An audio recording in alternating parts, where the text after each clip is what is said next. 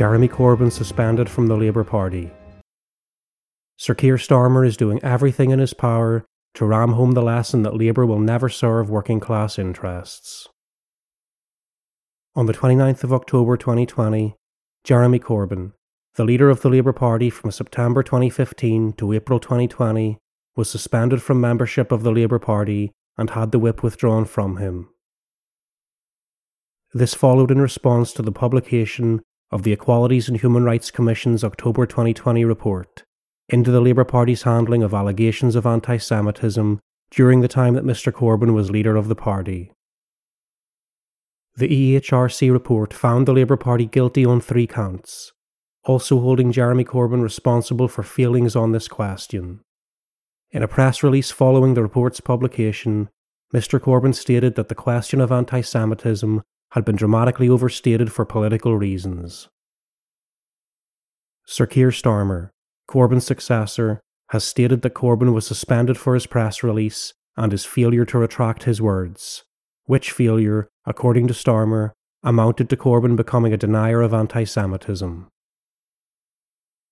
Whatever the excuse, it is perfectly clear even to the most dull-witted that there is a witch hunt underway to weed out those closely associated with Mr Corbyn. Earlier, in June, Rebecca Long Bailey, an associate of Mr Corbyn's and a leadership contender against Sir Keir, was sacked from the shadow cabinet for retweeting Maxine Peake when she said that the US police tactic of kneeling on someone's neck had been taught to them by the Israeli Secret Service.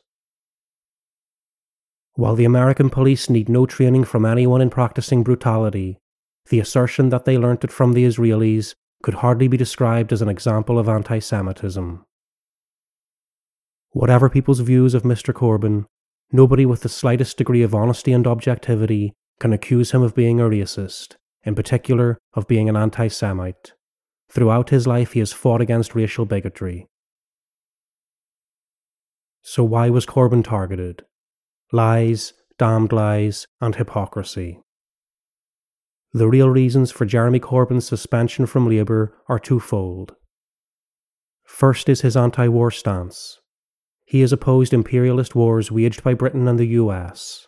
On becoming the leader of the Labour Party, he apologised in Parliament to the Iraqi people for the criminal war waged against them by Tony Blair and George W. Bush, to the shouts of "Shut up, man" from his Labour Party colleagues in the House of Commons.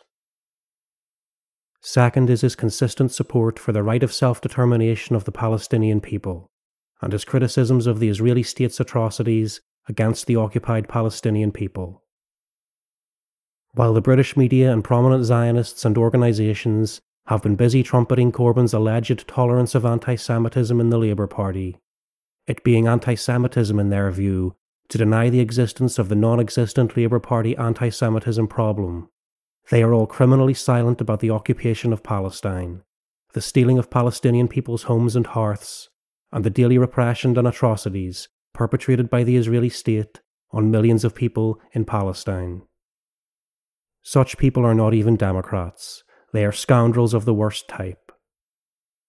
While giving extensive publicity to the statements of every right-wing bigot, Jewish or non-Jewish, who accuses the Labour Party of harbouring anti-Semitism and Jeremy Corbyn of tolerating it, the imperialist media totally ignore the voices of a significant number of Jewish members of the Labour Party who have stood by Jeremy Corbyn and have refuted the charges of anti-Semitism levelled against both him and the party. Here is just one of the many examples. Andrew Feinstein, a Jewish former African National Congress ANC Member of Parliament in South Africa, has gone on record accusing the opponents of Jeremy Corbyn of abusing the notion of anti-Semitism to attack him. Speaking to Channel 4, Mr. Feinstein, who was lectured at Auschwitz on genocide and whose family lost 39 members in the Jewish Holocaust, emphatically declared that Jeremy Corbyn is not remotely anti-Semitic, that Keir Starmer has no grounds for suspending him, and that the EHRC report explicitly supports Corbyn's right to make the comments for which he was suspended. Asked if he himself feared being threatened with suspension from the Labour Party, he vehemently stated that people should know that he was the first person to introduce a motion on the Holocaust in the history of the South African Parliament. We may add, for the benefit of the reader, that Mr. Feinstein has waged a lifelong struggle against anti-Semitism and would certainly never tolerate anti-Semitism in the Labour Party he belongs to, if this existed to any meaningful extent. He said that if an attempt were made to suspend him from membership, he would fight it vigorously. The truth is, among other things, the hoax of anti-Semitism in the Labour Party is being used as a cover-up for attacking those who object to the occupation of Palestine and the repression of the Palestinian people, let alone those who question the very basis of the existence of the Israeli settler colonial state, which for its own reasons imperialism brought into existence and continues to support financially, militarily, diplomatically, and politically. All the same, as a settler colonial state, it is bound to collapse. The laws of history are far stronger than the laws of artillery. A 5-year campaign. The attempts to get rid of Mr. Corbyn have been underway ever since he was elected the leader of the Labour Party in September 2015.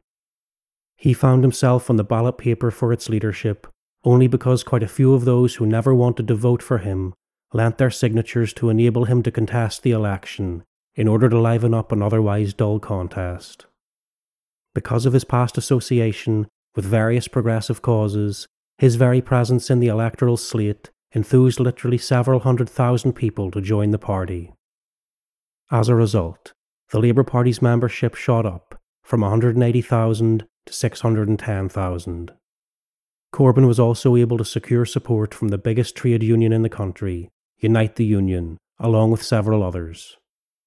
During his leadership campaign, Mr. Corbyn addressed packed rallies all over the country, including at the Glastonbury Festival, at all of which he was greeted with great enthusiasm. Notwithstanding the hostile reception he received from the media, the establishment, and the Labour Party grandees, Corbyn won on the first ballot by a thumping 59.9% of the vote. His victory stunned the British establishment and the Labour Party alike. At the same time, there was euphoria among a significant minority of the population who suffered from the illusion that Corbyn's victory was a passport to socialism, that socialism could be achieved in Britain on the cheap, through parliamentary means.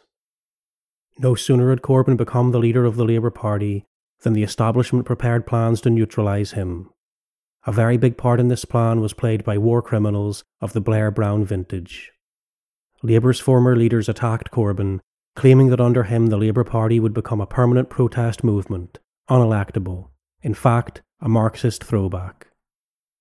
Speaking in the Royal Festival Hall, former Labour Prime Minister Gordon Brown said that under Corbyn's leadership the Labour Party would implement, would that it were true, a Soviet-style command economy, and our allies would be Hezbollah, Hamas, Hugo Chavez, and Vladimir Putin.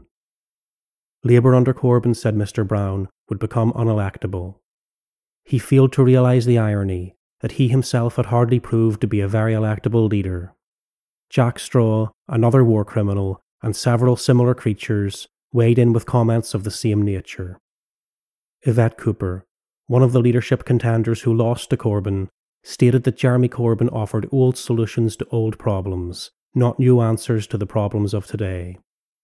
Ms. Cooper may not have realised that the old problems of hunger, destitution, homelessness, unemployment, racism, war, and the super-exploitation of the oppressed nations continue to be plague to us today, and that the old solution for getting rid of all these problems through the abolition of capitalism and the overthrow of the capitalist class are as valid today as they ever were.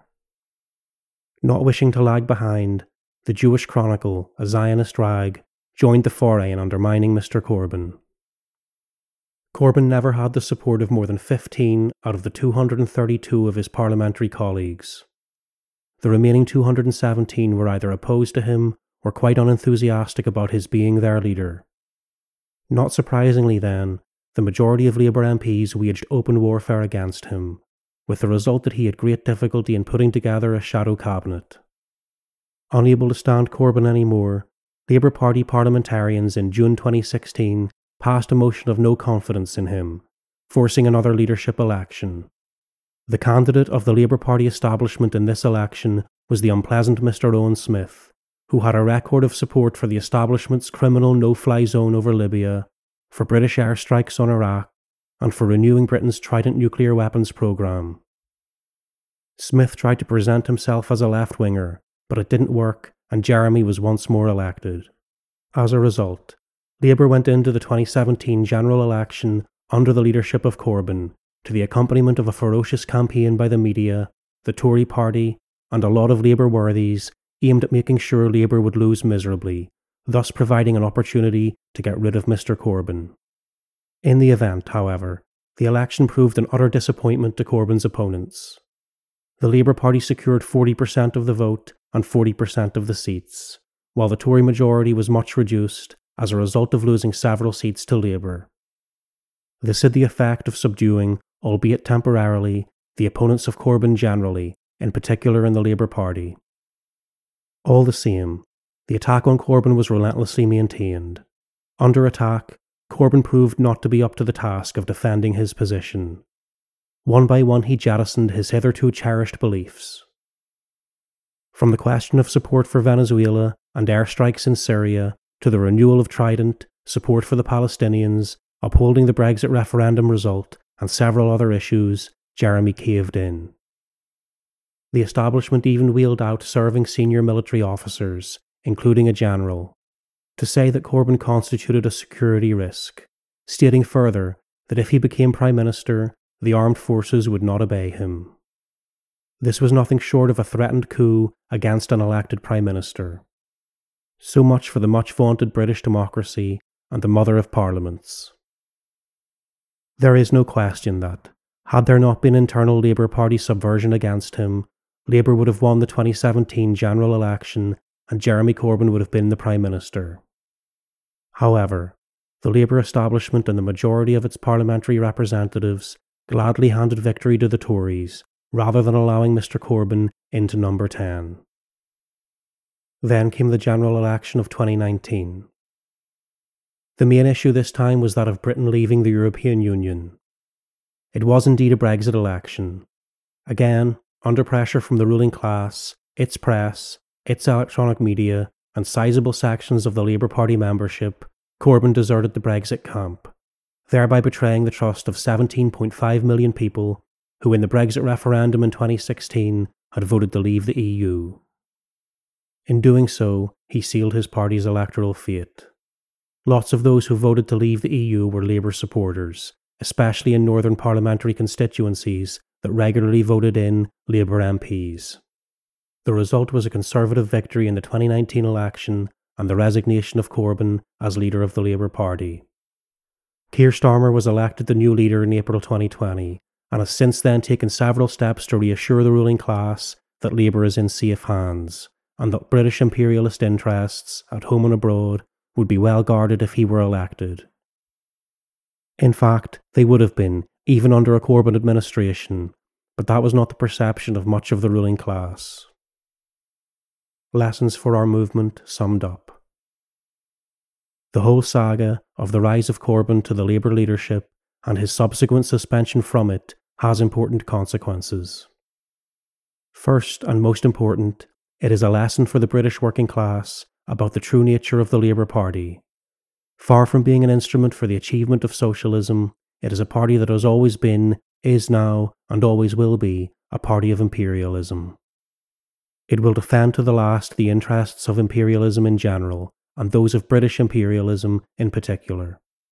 This is a lesson that has been offered to the British working class several times before. It is very much to be hoped that the latest instalment of this lesson will sink in on the principle that repetition is the key to learning. Second, it is bound to lead to the acceleration of the disintegration of the Trotskyite revisionist rump, which has been for so long peddling the illusion that the Labour Party is a socialist party and an instrument for bringing socialism through Parliament. Third, class-conscious workers, disgusted with the politics of the Labour Party and its hangers-on, the Trotskyites and revisionists, must join the ranks of a truly revolutionary Marxist-Leninist party that fights resolutely against imperialism and capitalism.